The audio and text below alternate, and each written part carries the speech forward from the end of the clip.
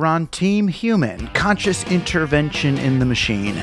This is where we challenge the operating systems underlying our society, reveal the embedded codes, and share strategies for staying coherent and connected in a world seemingly engineered to keep us confused and alone. We are neither. I'm Douglas Rushkoff, and I'm on Team Human.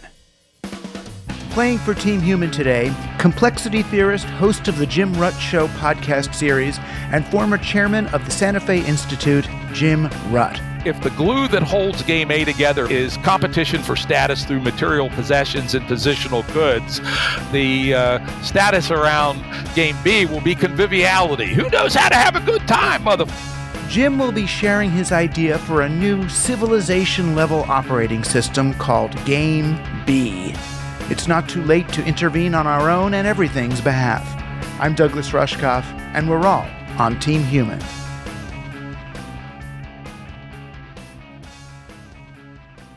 One of my best friends messaged me on Signal the other night saying, I finally caved in and got the Oculus.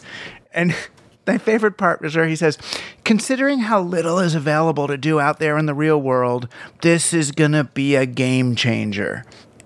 And I couldn't help but think that his hermetically sealed, COVID-inspired techno-paradise was now complete. Between VR and Amazon and Fresh Direct and Netflix and a sustainable income doing web services and little crypto trading, he is going to ride out the pandemic in style.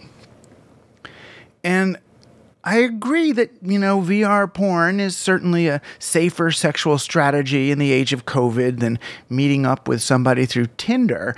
I can't help but wonder if the threat of infection is less the reason for his newfound embrace of virtual insulation than it is the excuse. Has digital technology been urging us to isolate all along?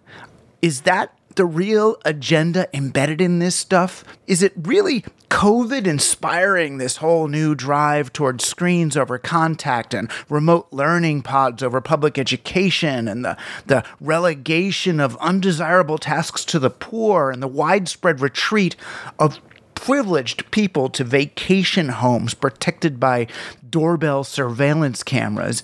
Or is the pandemic simply helping to justify it? Have we been always prepping for this?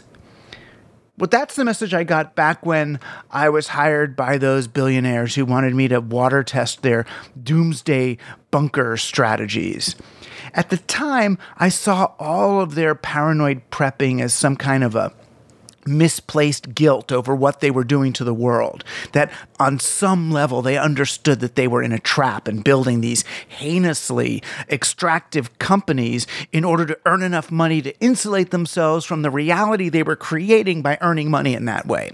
So instead of figuring out how to get away from the rest of us, I asked them, why wouldn't they maybe just focus on making the world a place that they wouldn't have to escape from?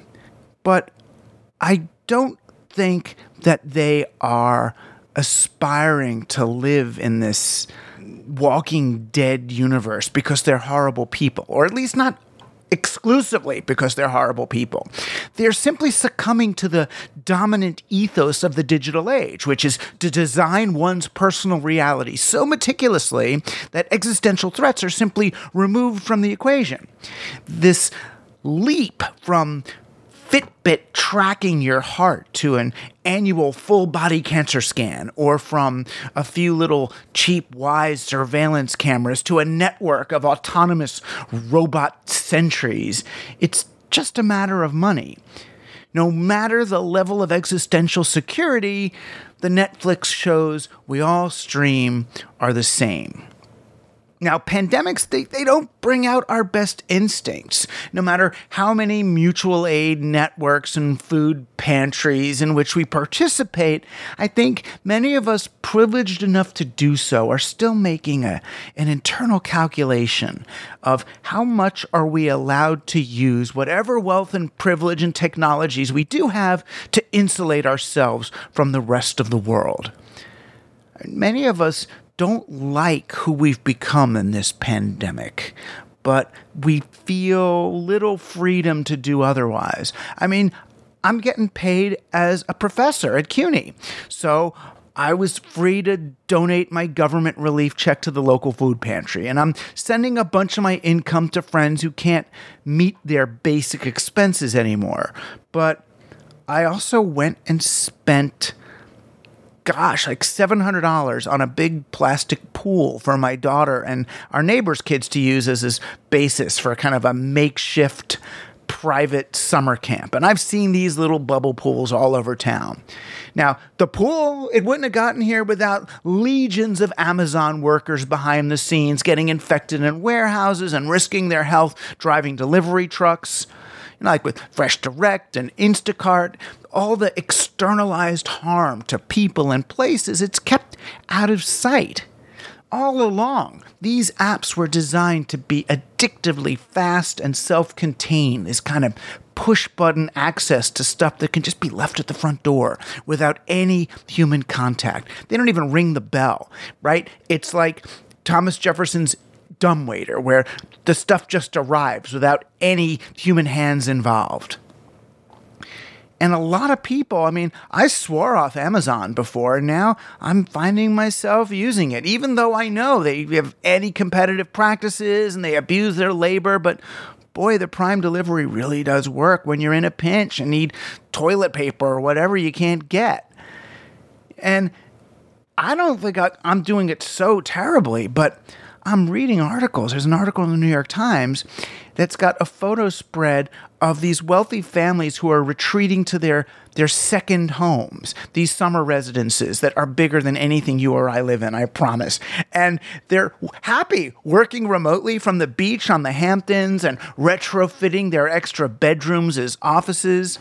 This one article had this quote from a venture fund founder, and he said, "It's been great. If I didn't know there was absolute chaos in the world, I could do this forever." And that was what got me thinking. If I didn't know there was absolute chaos in the world, I could do this forever. Well, what if we don't have to know about the chaos in the world? That's the real promise of digital technology, that we can choose which cable news, which Twitter feeds, which YouTube channels to stream. The ones that acknowledge the virus and its impacts, or the ones that don't. We can choose to continue wrestling with the civic challenge of this moment, like whether to send our kids back to school full-time or hybrid or remotely, or, like some of the wealthiest people in my own town, we can form private pods, hire tutors, offer our kids the customized elite education that we couldn't justify otherwise. Yes, there was this other article in the Times. Yes, we're in a pandemic, one of these pod education providers said. And then he says, but when it comes to education, we also feel some good may even come out of this. Right, good. What's the good? The good that you got to send your kid to private school that you wouldn't have done otherwise, but because of COVID now, you're going to spend all this extra money and they're going to get this super elite private thing. I get it. And if I had younger kids and could afford this stuff, I might even be tempted to avail myself of them.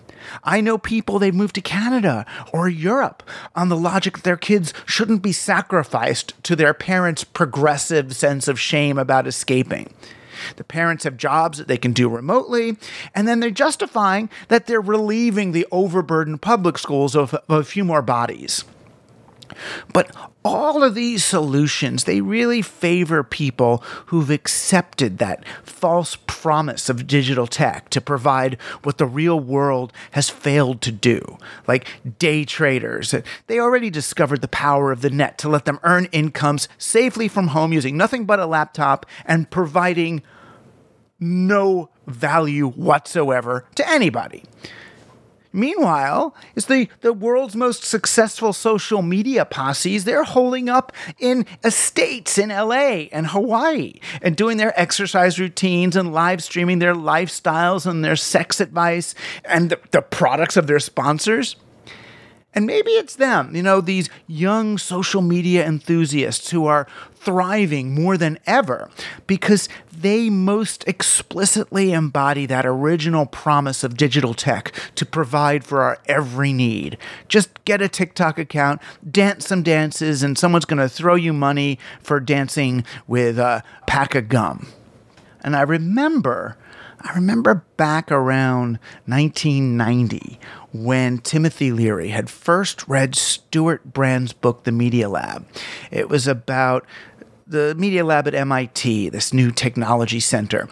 And Tim had devoured the book.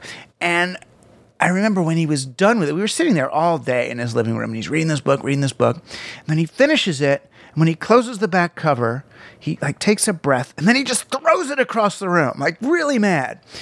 And he says, look at the index. All of the names, less than 3% are women. That'll tell you something. And he went on to explain that his problem with the Media Lab and the digital universe that these tech pioneers were envisioning back in the 80s was that, he said, they want to recreate the womb. That the boys building our digital future were trying to use tech to simulate the ideal woman, the one that their mothers could never be, right? Because unlike the human mother who failed them, a predictive algorithm, it could anticipate their every need in advance and deliver it directly, remove every trace of friction and longing. These guys would just be able to float in their virtual bubbles, what the Media Lab called artificial ecology, and they'd never have to face the messy, harsh reality demanded of people living in the real world, with women and people of color, and even those with differing views. Because there's the real rub with digital isolation, the problem those billionaires identified when they were gaming out their bunker strategies. The people and things we'd be leaving behind, they're still out there. And the more we ask them to service our bubbles, the more oppressed and angry they're going to get. No matter how far Ray Kurzweil gets with his AI project at Google, we can't simply rise from the chrysalis of matter as pure consciousness. There's no Dropbox plan that'll let us upload body and soul to the cloud. We're still here on the ground with the same people on the same planet we're being encouraged to leave behind. There is no escape from the others. Not that people aren't trying. The ultimate digital escape fantasy would require some seriously perverse enforcement of privilege. Anything to prevent the unwashed masses, the folks still working in the meat processing plants and the Amazon warehouses, from violating the sacred bounds of our virtual amniotic sacs. Sure, we can replace the factory workers with robots and the delivery people with drones, but then they'll have even less at stake in maintaining our digital retreats. And that's the way I see the dismantling of the post office now, as this last-ditch attempt to keep the majority from piercing the bubbles of the digitally privileged through something as simple as voting. Right? Climb to safety and then pull the ladder up after ourselves. No more voting, no more subsidized delivery of alternative journalism. That was the original purpose for a postal system in the Constitution. But so much the better for the algorithms streaming us their picture of the world, the one they want us to see, uncorrupted by imagery of what's really happening out there. And if something does kind of peek through, just swipe left and you'll never have to look at it again. No. I mean, of course we'll never really get there. We're not going to get our virtual womb. Climate, poverty, disease, and famine, they don't respect the guardian boundary play space defined by the Oculus Rift's VR user preferences. Just as the billionaires can never, ever truly leave humanity behind, none of us can climb back into the womb. When times are hard, sure. Take what peace and comfort you can afford. Use whatever tech you can get your hands on to make your kids' online education work a bit better. Enjoy the glut of streaming media that was left over from the heyday of the Netflix, Amazon, HBO wars. But don't let this passing, yes, passing crisis fool you into buying technology's false promise of escape from humanity to play video games alone in perpetuity. Our COVID isolation is giving us a rare opportunity to see where this road takes us and to choose to use our technologies to take a very different one.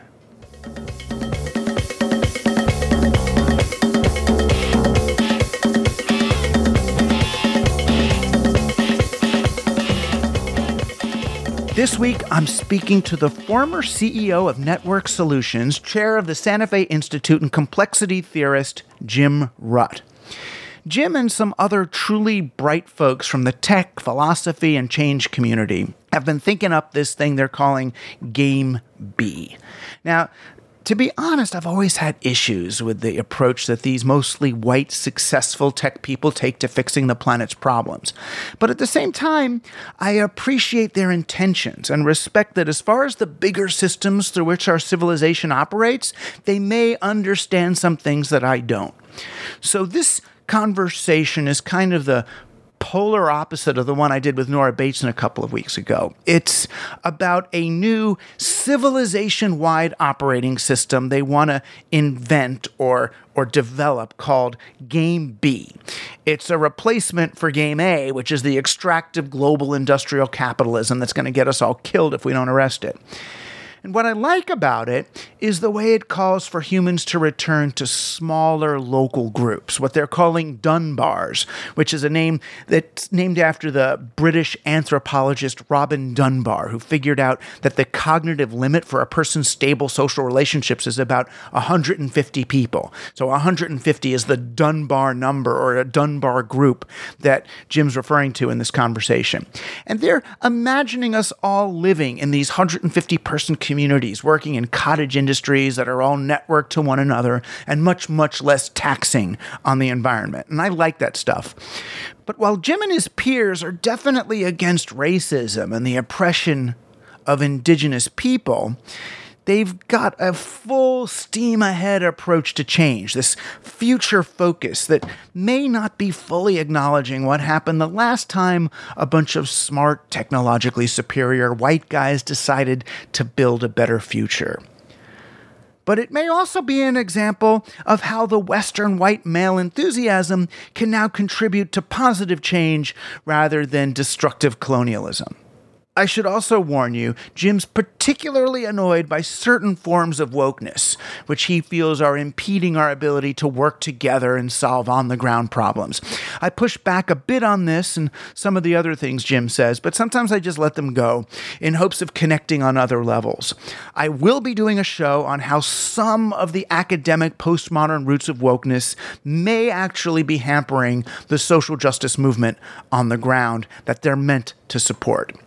But this week, please accept this as an encounter between two very different approaches to restoring society and a good faith effort by both to hear the other. First and most importantly, your granddad. Yeah, big thing, big life change. All my friends who have gone through it before said it would be, and I was like, maybe it will, maybe it won't. It is to see that new, beautiful little girl. You know, I've been dedicating my life for the last 10 years or more to trying to save the world. I mean, I hate to be quite so melodramatic about it. And seeing that little girl there with probably 80 or 90 more years ahead of her, it just gave me a tremendous amount of more energy and, got to get it done. God damn it. Save the world for the new baby. Interesting. I mean, I go into that space a lot myself. I mean, do you believe when you look at her that she's going to get to live out her natural life? Truthfully, as Winston Churchill said, optimism is the only reasonable policy. And now, but I would also say, hey, I'm at least a semi-prepper. And so if it goes south, I'll protect mine and my family, right? I hope it doesn't come to it, but I am optimistic that humans at the end of the day, after they've expended every other option, more often than not, end up doing something that's tolerable. We face a tremendous number of challenges. It's called in the Game B world the meta crisis. At one hand, we have greed and weapons and thirst for power, that make us quite capable of destroying ourselves, or at least destroying advanced civilization. We are now playing with technologies. Think about things like CRISPR and artificial general intelligence, human level and beyond, where we could destroy ourselves by accident. This is the first time in 200,000 years of human history where we could just sort of accidentally f ourselves up. The Game A inability to consider nature as the primary support mechanism for us all could easily lead us to ignore the fragility of nature, reach some tipping point, whether it's through climate change, soil erosion, knocking out a key part of the population of the food cycle, bees being a good possibility. And we could end up destroying ourselves by destroying our environment. And then here's a new one. And I have to admit, I was a skeptic on this for a while, that our irresponsible use of communications is taking us to a point where we are destroying our ability to actually understand and to act in a reasonable fashion. So, these 4 different ways of Game A coming to a catastrophic end we have to beat all 4 of them if we're going to make it on. And if this beautiful new child is going to have not only a life, but a glorious life. And a glorious life is within the grasp of the human race.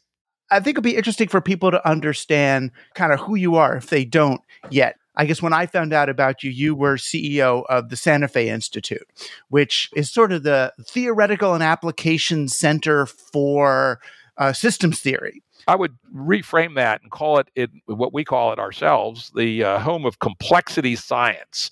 I mean, it's related to and is a follow-on to systems thinking, but I believe it's way more sophisticated.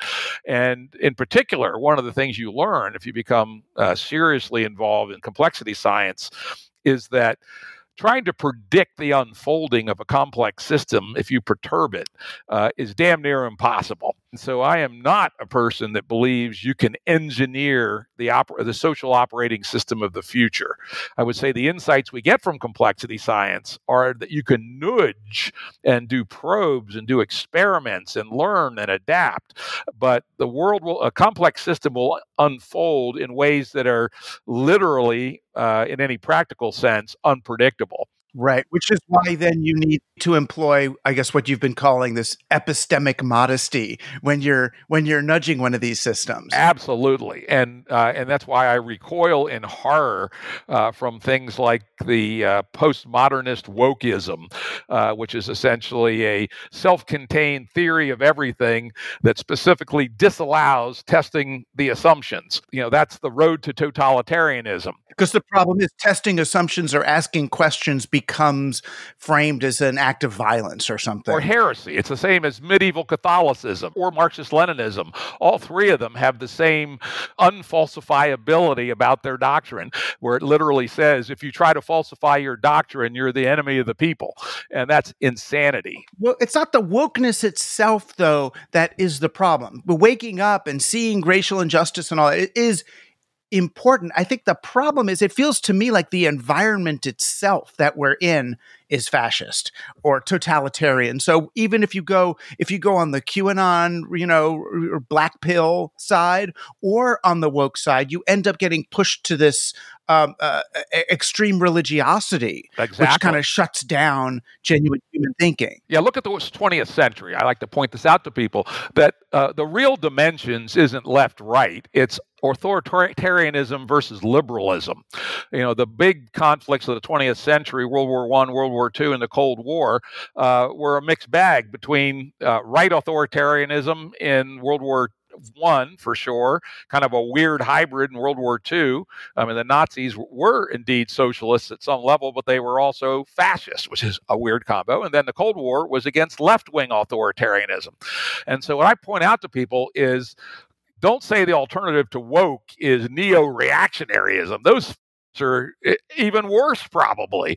The alternative is not the right and the left. The alternatives are between authoritarianism and totalitarianism on one side, and I would like to use the term universal liberal humanitarianism as the alternative. Yeah, but universal humanitarianism, or what we Jews used to call, universal social justice, is now itself considered a bad thing. Universal social justice is sort of what Bernie was looking for. And that was considered racist because it wasn't acknowledging the particular crimes that have been done to particular intersections. And I just don't know how we're going to be able to do that. It feels to me like making the world a better place for everyone is the shortest path to, to a systemic solution or to a complex solution, rather than these, frankly, these artificial white Western, false divisions between people along, a mythical racist boundaries. Yeah, exactly. Let me kick this up a level, if you don't mind, to a really key issue. We live in a world which has gotten very complicated very rapidly since about 1980. What I've been pushing for some time is that the complicatedness, not the complexity, but the complicatedness of our lives, one is probably unnecessary, it should be simplified, but second is beyond the ability of almost anybody to process intelligently. So we need to start relying upon group sense making. And it probably should be in relatively small groups. So I've now have conversations once a week with a group of 5 people that we can talk about anything that's bothering us or that needs other people to help think about. And one could imagine a series of interlocking cells. Think of them almost like the hexagon pattern in a beehive, where I have my 5, 6, or 7 people. I think 7's the magic number. You have your 7. We have a little bit of overlap between us, but most of them go off to other groups. And we collectively try to process the complicatedness of the world to make good decisions and to filter out bad information. Because remember, number 4 of my ways we can kill ourselves is so polluting our meme space that we become incapable of making sense of the world. It strikes me that our cognitive abilities, if reasonably experienced and reasonably intelligent people like ourselves are suffering from this, people with less experience and frankly less cognitive horsepower, they've got to be suffering tremendously from the inability to make sense of the world and make good decisions. They're being exploited by machine learning and advertising and hyper-financialized capitalism. Yeah, that's a lot of what my work is about, is the disorientation and decalibration that results from being under constant cognitive attack, by these sort of non-player character algorithms and advertisements. And it's not even just bots, but people who are, using really state-of-the-art behavioral finance mixed with machine learning to decalibrate the human nervous system. And then we're supposed to walk around and make friends and make sense, when we're in that traumatized state. It's really hard. Yeah, exactly. You don't care how smart you are, you ain't as smart as the machine learning behind Facebook, right? Or Google, right? It's one of the reasons I every year take a 6-month break from social media. And I tell you what, my brain is a load clearer than it was then. Right, because no matter how smart you are, if your frontal lobe has been paralyzed, by social media, it's not going to flutter. You're not going to get anything out of it. Exactly. So I'm interested in that, in looking, and it's funny. I just had Nora Bateson on Team Human, and she, like me, we get sometimes triggered when we talk to folks who are involved in the kind of the game A, game B thing, and that it feels like it's not epistemic modesty. Sometimes it feels like from the outside, sometimes when we look at, say, Tristan Harris and the humane tech movement talking about upscaling or upgrading humans, and the rebel wisdom guys in Europe talking about how to improve humanity and move to a new model, it feels sometimes like, okay, it's the same kind of white dudes that got us in this mess are now coming up with a big top-down approach to remaking humanity as if it were a SimCity reboot. And when I read you and talk to you, it doesn't seem like that's what you're advocating at all. That you're thinking about something much slower and iterative and bottom up and people driven, almost more indigenous than it is colonial. So I'm hoping maybe you could kind of walk us through what game B is. My view is that game A really started in at the very end of the 17th century, with particularly the establishment of the Bank of England in 1694, which is essentially the template for our monetary and financial system that we have today. At the same time, modern science was just being invented. That was the epoch of Newton and Boyle and those guys. And then was soon followed in the 18th century by the Enlightenment, which to my mind is still the best model we have of how to think about the world. I'm an Enlightenment dude. I do believe we have to actually live up to the values of the Enlightenment. We haven't always done so. And then, again, as the power of finance and science kind of worked themselves through for 100 and some years, then we stumbled on fossil fuels, and that changed everything. People forget that the U.S. Constitution was ratified in 1789, written about 1787, at a time before there were any fossil fuel usage in the United States or in North America at all. The first coal was not mined in North America until 1804. So our social operating system of the U.S. Constitution was designed in the pre-fossil fuel era. And that is a qualitatively different era than that which followed. From about 1800, very rapidly, humanity's energy consumption started to very quickly grow to the point where it was way, way faster than nature was rebuilding it. That coal that was laid down over, I don't know, a couple of 100 million years. The oil maybe even for longer than that. And we've been sucking it out of the ground at an unbelievably prodigious rate, completely upsetting the balance of our atmosphere, but at the same time building a civilization of very surprising capability. If you look at the long line of social evolution going back 12,000 years to the first urban setting, which was probably something like Jericho, and look at contemporary Shanghai, say, which is the closest thing probably to a state-of-the-art city, it's unbelievably more information processing, resource processing, stuff happening, people moving around, etc. And a big part of that was powered by our fossil fuels. But while Game A was a gigantic increase in capability for the human race, made human life way better. The improvement in the human condition, driven by Game A, driven by finance and science and technology, was astounding. But where Game A is broken, because it was never built into the system, is it has no brakes.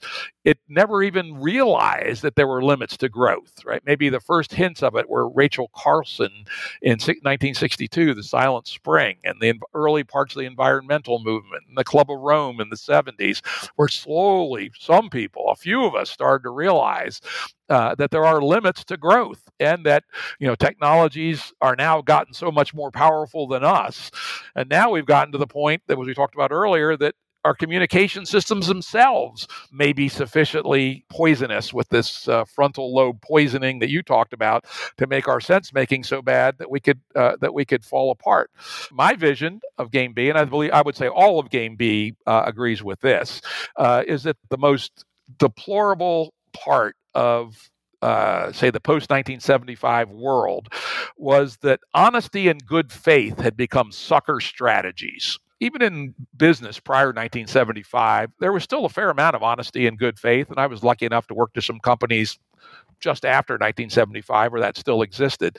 But by 2008, the ethos of the West had become not honesty and good faith, but is it arguably legal and profitable? If so, we'll do it. In fact, probably by 2008, it had gone even further, which was, if I get caught doing it, is the penalty greater or less than the profit I will make? And an ethos like that is just evil. It's the root of all evil, and money drives that, but it isn't in itself it. And so, honesty and good faith must come first, and must not be sucker strategies. And in fact, people who are of honesty and good faith are the only people who should have high status. Next, we realize that this corruption of honesty and good faith, a lot of it came from hierarchical command and control systems. So, what I call the 4 pillars of Game B. It must be everything in Game B must self-organize. It's not top-down. It's likely to be network-oriented. That's one of the good things we've gotten out of the late Game A is we now have ubiquitous networking of all kinds, right? Social media, but also blockchains, public ledgers, private conferencing systems, Discord servers. It's just an amazing number of tools. So let's use them to build a network-oriented future. Third, decentralization. The fact that we are so heavily interdependent is dangerous, right? When our masks are all made in Milan, right? And all of our vaccine bottles are made in 2 cities in China, this is extremely dangerous. And so we should have decentralization needs to be key. And then going to our self-termination issues of Game A, Game B must be metastable for at least hundreds of years. And by metastable, I don't mean a rigid formula from the catechism, but it must be able to be adaptive to what it learns through epistemic modesty, to be able to change itself through honesty and good faith, self-organization, network orientation, decentralization, to remain a coherent civilization for at least hundreds of years. And so that's Game B at kind of its conceptual level. In my view, the way to get started with Game B, currently we're in what I call the pre-B era. We're thinking and talking and meeting each other, working on ourselves, and learning some skills. But Game B will actually come into being when we create the first proto-Bs. And that's when a coherent group of people attempt to live together as a whole. But it won't be complete initially. Obviously, the first proto-B communities, which might be 20 people, might be 50 people, might be 150 people, some relatively small number of people, and it won't be complete. We're not going to be developing our own computer chips or even our own cars, but we'll attempt to live a whole Game B life. And we'll have an interface to Game A. In some of my work in complexity science, one of my favorite areas is looking at systems that have membranes that are semi-permeable, meaning stuff can come in and come out, but we have rules about what comes in and comes out. A living cell is a perfect example of a membrane-contained system that's semi-permeable. It lets stuff in, lets stuff out. And what it lets in, what it lets out is very important. Further, we expect there to be multiple proto-Bs with different constitutions. We expect each proto-B to have a constitution, which is the rules it lives by, and we expect those to vary, some considerably, but there'll be a coherent core of the 2 bases and the 4 pillars, and I refer to that idea as coherent pluralism. And I think that's really important that we get back to honoring pluralism as a core value. And again, I'm an Enlightenment guy, and one of the neglected but important documents of the Enlightenment was the Virginia Statute of Religious Freedom, written by both James Madison, the author of the Constitution, and Thomas Jefferson, the author of the Declaration. It was written in the late 1770s, was finally ratified in 1785. And it is very radical phase change in the world. It is still the law in Virginia that you have absolute freedom of conscience when it comes to metaphysical stuff. We have to return to that. We cannot dictate how people must think.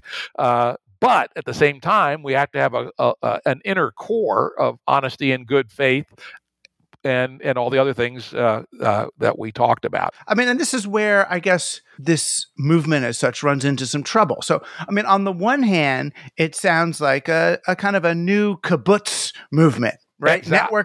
Network kibbutzim. But it's also kind of an anarcho-syndicalism. I mean, where not in a bad way, but small cottage industries in towns where people have actual skills and local resilience, and they create value and then trade the value they create with neighboring ones and long distance ones. And, you figure it out, but you're way more resilient. You're way closer to the ground. You're not depending for most things. You're not depending on giant, complicated, artificially long distance supply chains, right? We're not shipping shrimp across the world to have it deboned or whatever, and then shipped all the way back. We're thinking smarter. But the part of it that then I think aggravates people is what we're calling, or you're calling, pluralism and open-mindedness and all. I think a lot of folks, particularly folks who feel like they've been oppressed by the impure form of enlightenment that's been running America and the West for so long, that they feel, oh, wait a minute, now you're just going to go to this plan B, but I'm mad. This bad stuff was done to me and my people for the last 500 years. And now we're just going to ignore that and start building little communities. You know what I mean? I think they feel like this is a bunch of privileged white, like Stanford and MIT graduates, people who were in the technology industry, who are used to game, are used to SimCity, are used to building networks out. And that in some ways that the complexity people are oversimplifying the legacy issues that we're all dealing with today. Yeah, that is a complaint that we have heard about Game B. And I guess my response to that is, truthfully, it's been my attitude about life in general is look forward, don't look back, mother. Right? When I hear people whine about their upbringing or something, I go, there's a reason we call it the past, God damn it. Get over it, people. It's the past, right? It is and it's not. I mean, it's the past, but it's also to the person being raised in the project who doesn't have the same opportunity as my daughter. It doesn't feel like the past. It feels like the weight of the past is weighing down the present. And as technologists, and I guess I consider myself at least a tech sympathizer, we tend to have this Western sort of westward looking newness, novelty approach where, you know what I mean? It's like, all right, let's just build a different kind of vehicle then. Or let's, that Elon Musk, like always looking at the Western horizon, we tend to ignore what we've just done. So we look at movies about robot slaves that are having revolutions, which are all to me feel like metaphors for sort of white Western guilt over slavery in America. It feels like we're trying to build a car that goes fast enough to escape from our own exhaust. That Game B is partly about, and I know you don't mean it this way, but it's partly about keeping things going. If we always look in the future, we never have to deal with the karmic effects of what we've just done. Yeah, I guess I am that way. I believe that the impact of the past is way less than people think it is, and that the ability to change is relatively large. So, for instance, we are radically committed to rooting out racism, for instance, and sexism in Game B. Not going to be tolerated, period. I understand quite well the science of implicit racism. It's real. So we are going to be well informed about these things as we create our proto-Bs. Some of them, at least, and the one that I'm looking to launch sometime as soon as this virus is over, are going to be relatively radically egalitarian, like kibbutzes, maybe more like modern kibbutzes than the original ones. So let's say we launch proto-Bs based on a quasi-kibbutzian, quasi-Mennonite egalitarian model, right? And so the fact that Black people were by redlining with respect to building family wealth becomes relatively irrelevant because we'll all have the same wealth to share and we'll even have the same income to share. And so a Black person, Black American, because the experience of being African in different places is quite different, but say a person of African ancestry in America whose ancestors were slaves and then were abused by Jim Crow and then abused by redlining and abused by police, etc., who joins a proto-B will have an awful lot of that history erased. They will have the same economic basis as everybody else. They will be living in a community that is well educated on the dangers of and will be doing exercises to purge implicit racism. So again, I think the tale of the past is overrated, and building systems of the future that are aware, particularly of the deep ideas that skew our thinking, like implicit racism, we can do much better, much faster on repairing the damage done than we can about whining about the past, frankly. Right, but from here to there is a tricky one. So the main things that you advise are kind of the things that I'm doing in Team Human. I mean, the back cover of the book is find the others, right? Yep. And your first two steps really are first, find the others online, which what you could do right now in COVID. Then number two is find the others in real life. and then learn real skills, which Yep. is one of the main features on this show. Is called Real People Doing Real Things, which started as a joke. The idea was I would search America to find a person who actually does something. As a real job. Exactly. Not just like mortgage, actuarial, accounting in a cubicle or marketing of fake finance products, but actually making something. And then sovereignty, which of course has many different meanings, but developing, sovereignty over self and, over one's, life and property. And some of the methodologies are the same ones I use, what you're calling psychotechnologies, which, include everything from yoga to LSD, and then building these Dunbars, these small groups that become your little bees.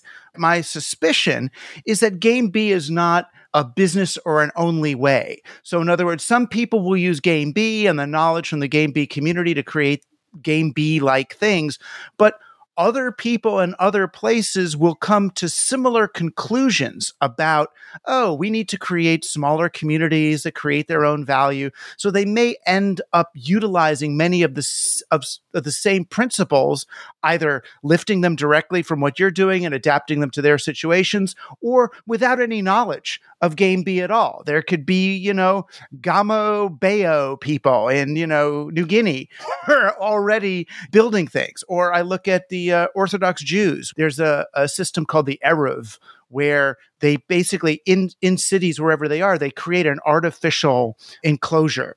So it's almost a ritualized version of a Game B Dunbar. This is, in other words, that we create that space around ourselves. These things can happen in cities if we bring some measure of consciousness to our activities. I agree. I think I have two levels of reaction there. First, one of the key concepts of Game B is what we call X in a box, is that whenever any group attempts something and is successful at it, we're going to encourage them to create documentation on it, which will be put in the public domain, both for other Game B players, but as you point out, for anybody else to lift. Like, for instance, suppose we figure out how to do really good charter school in the state of Virginia, which has got kind of up charter school rules, for instance. That should be documented and put out so that anybody, Game B or otherwise, can lower the activation energy of doing a really good charter school in the state of Virginia. Let's say we figure out how to do a time bank in a community that includes a Proto B, but also the surrounding community. We will document that, including the software, make it a free gift to the world, and not just to Game B people, but to anybody else. Now, the second point, and this is something where I'm starting to spend more time. This was something that was in the original Game B manifestos back in 2013, but we haven't spent much time on it until recently, which is, you're absolutely right. Game B is just one of many people doing the good work. And the way I frame that is I call it the Big Change Coalition. There are a growing number of people, and one of our doctrines in Game B is that COVID has opened many ears to hear, probably by a factor of 10. So we're going to expect a big growth in all kinds of people struggling to get out of Game A towards what comes next. And they will try different things. And we should watch each other. We should borrow from each other. We should not be dogmatic. And we should employ epistemic modesty to essentially the way bacteria do, share our DNA horizontally. And so eventually somebody figures it out, kind of, and it may be Game B, it may be one of these other efforts, kind of in the same way that in the Cambrian explosion, multicellular life was finally figured out about 500 million years ago. And all the advanced life we have today is a descendant of that one very interesting new technology. So that's how I would respond at sort of two levels. One, that all of us should be sharing what we know, and two, we should be not dogmatic about our particular flavor, but we should move together knowing that we're moving more or less in the same direction. And I mean, I guess the part I would push back on is the idea, and I agree and disagree, that this is the cutting edge stuff, and because it's cutting edge, the people who can kind of afford to spend time and energy on cutting edge things can come. This is cutting edge maybe it's cutting edge for white Western people from, raised in a capitalist society, but this is just a retrieval of a lot of the mutual aid and community self-service that, African Americans were doing since they were slaves. The mutual aid banks and credit unions. And I just read a great book on Black economic cooperativism in America since the 1700s. And they were doing it. That's why they were so successful in Tulsa, because they were cut off from the larger economy. They had to create smaller, circular community economies that thrived. Yep, it's true. So in some ways, what we're doing is retrieving things. And I know you don't care about credit, which is important too these days, because who did what to whom. But we're not inventing the wheel here. We are piecing together things that many of them are very old. Yep, some are and some aren't, right? For instance, self-organization is what humans have been doing since 300,000 years ago, right? How was it that hunter-gatherer bands operated? What we're doing is taking piece parts that have previously existed, some things that have never existed before, and some new capabilities that have never existed before, and blending them together in a pragmatic, experimental, epistemically modest way to craft what comes next. So to say, yes, some of it's going to be ideas that are 200,000 years old. Some of them will be ideas that were invented 15 minutes ago, and it will be a thoughtful blend, but it will be moving forward, not obsessing with looking back.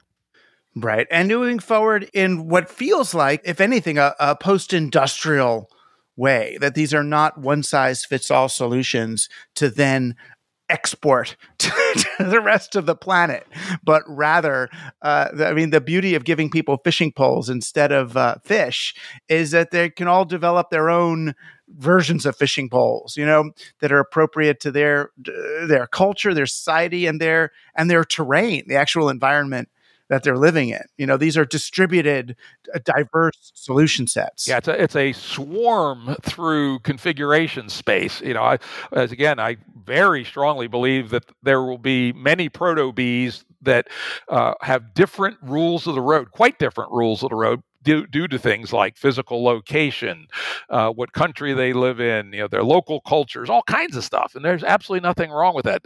I am an enemy of people who try to have these one-size-fits-all ideologies, right, that aren't subject to experiment and local adaptation. Probably the systems that we're looking at are kind of fractal, in that we'll have a lot of stuff very local, and then we'll have kind of the equivalent of proto-bees scattered around an area, but they all use the same constitution, but they're independent, right? And then the constitutions will start to vary. And then there'll be other proto-bees with different constitutions, and then there'll be mergers. I mean, the history of kibbutzes is very interesting. There have been various kibbutz movements, right? And there have been mergers between them.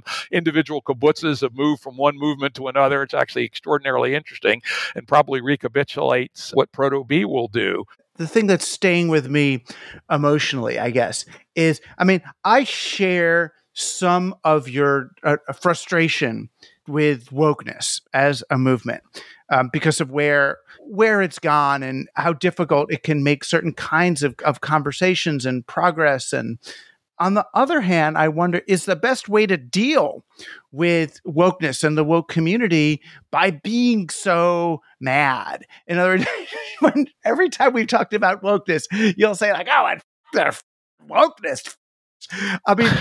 Is that going to bring them in the fold? So if the woke people hate, Jordan and Daniel and Jordan and Jamie and you or Sam Harris, whoever they're going to hate, or Joe Rogan, what's the best path forward to help kind of de-escalate this tension? I understand how to do it with red state Trump people with MAGA hats better than I understand how to do it with, I guess, my own side of more extreme progressives. With the red state people, I know, just engage in mutual aid with them, and they're going to start practicing leftism before they know what it's called. That's easy, because it's easy to get farmers in a co-op, and it's like, oh, good, you're doing it. I don't care. Don't worry what it's called. Just keep doing it. What do you see as the best path forward with the kind of wokeism that you see as kind of an impediment to developing a good universal game B? My stipulation is those who are actually infected by the postmodern disease are probably no more than 1 to 3% of the population.